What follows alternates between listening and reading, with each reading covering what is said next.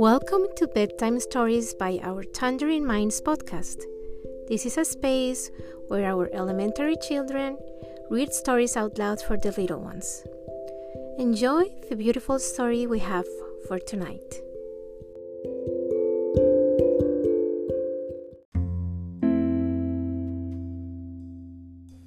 Strictly No Elephants, written by Lisa Machev, illustrated by Tiyin Yu.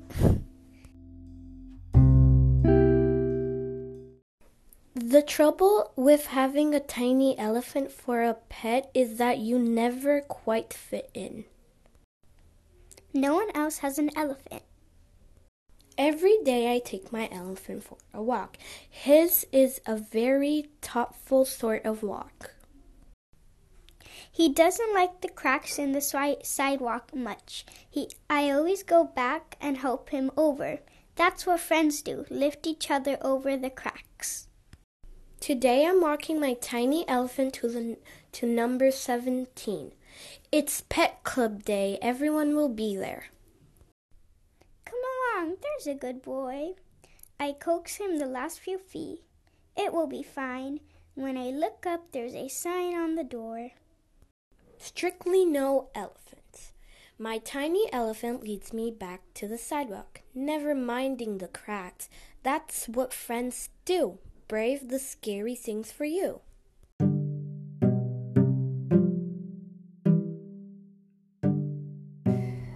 The kid and the tiny elephant keep walking around the block. They see a girl sitting on a bench with a skunk on her lap.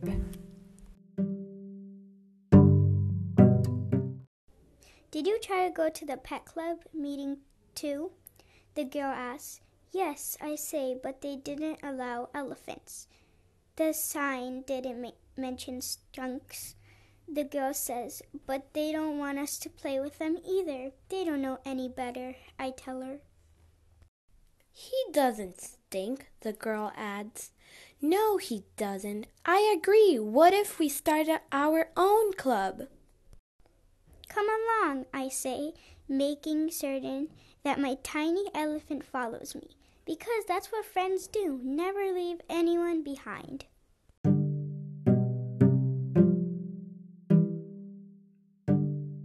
When they turn the corner, they see they are not alone. There are many other kids, new friends, walking with their pets. A giraffe, a penguin, and even a narwhal.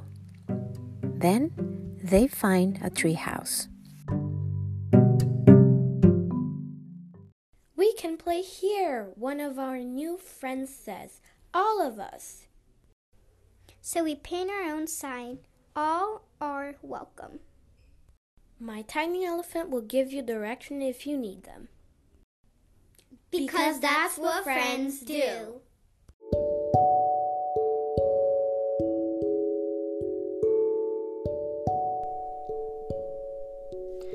The end. Good night.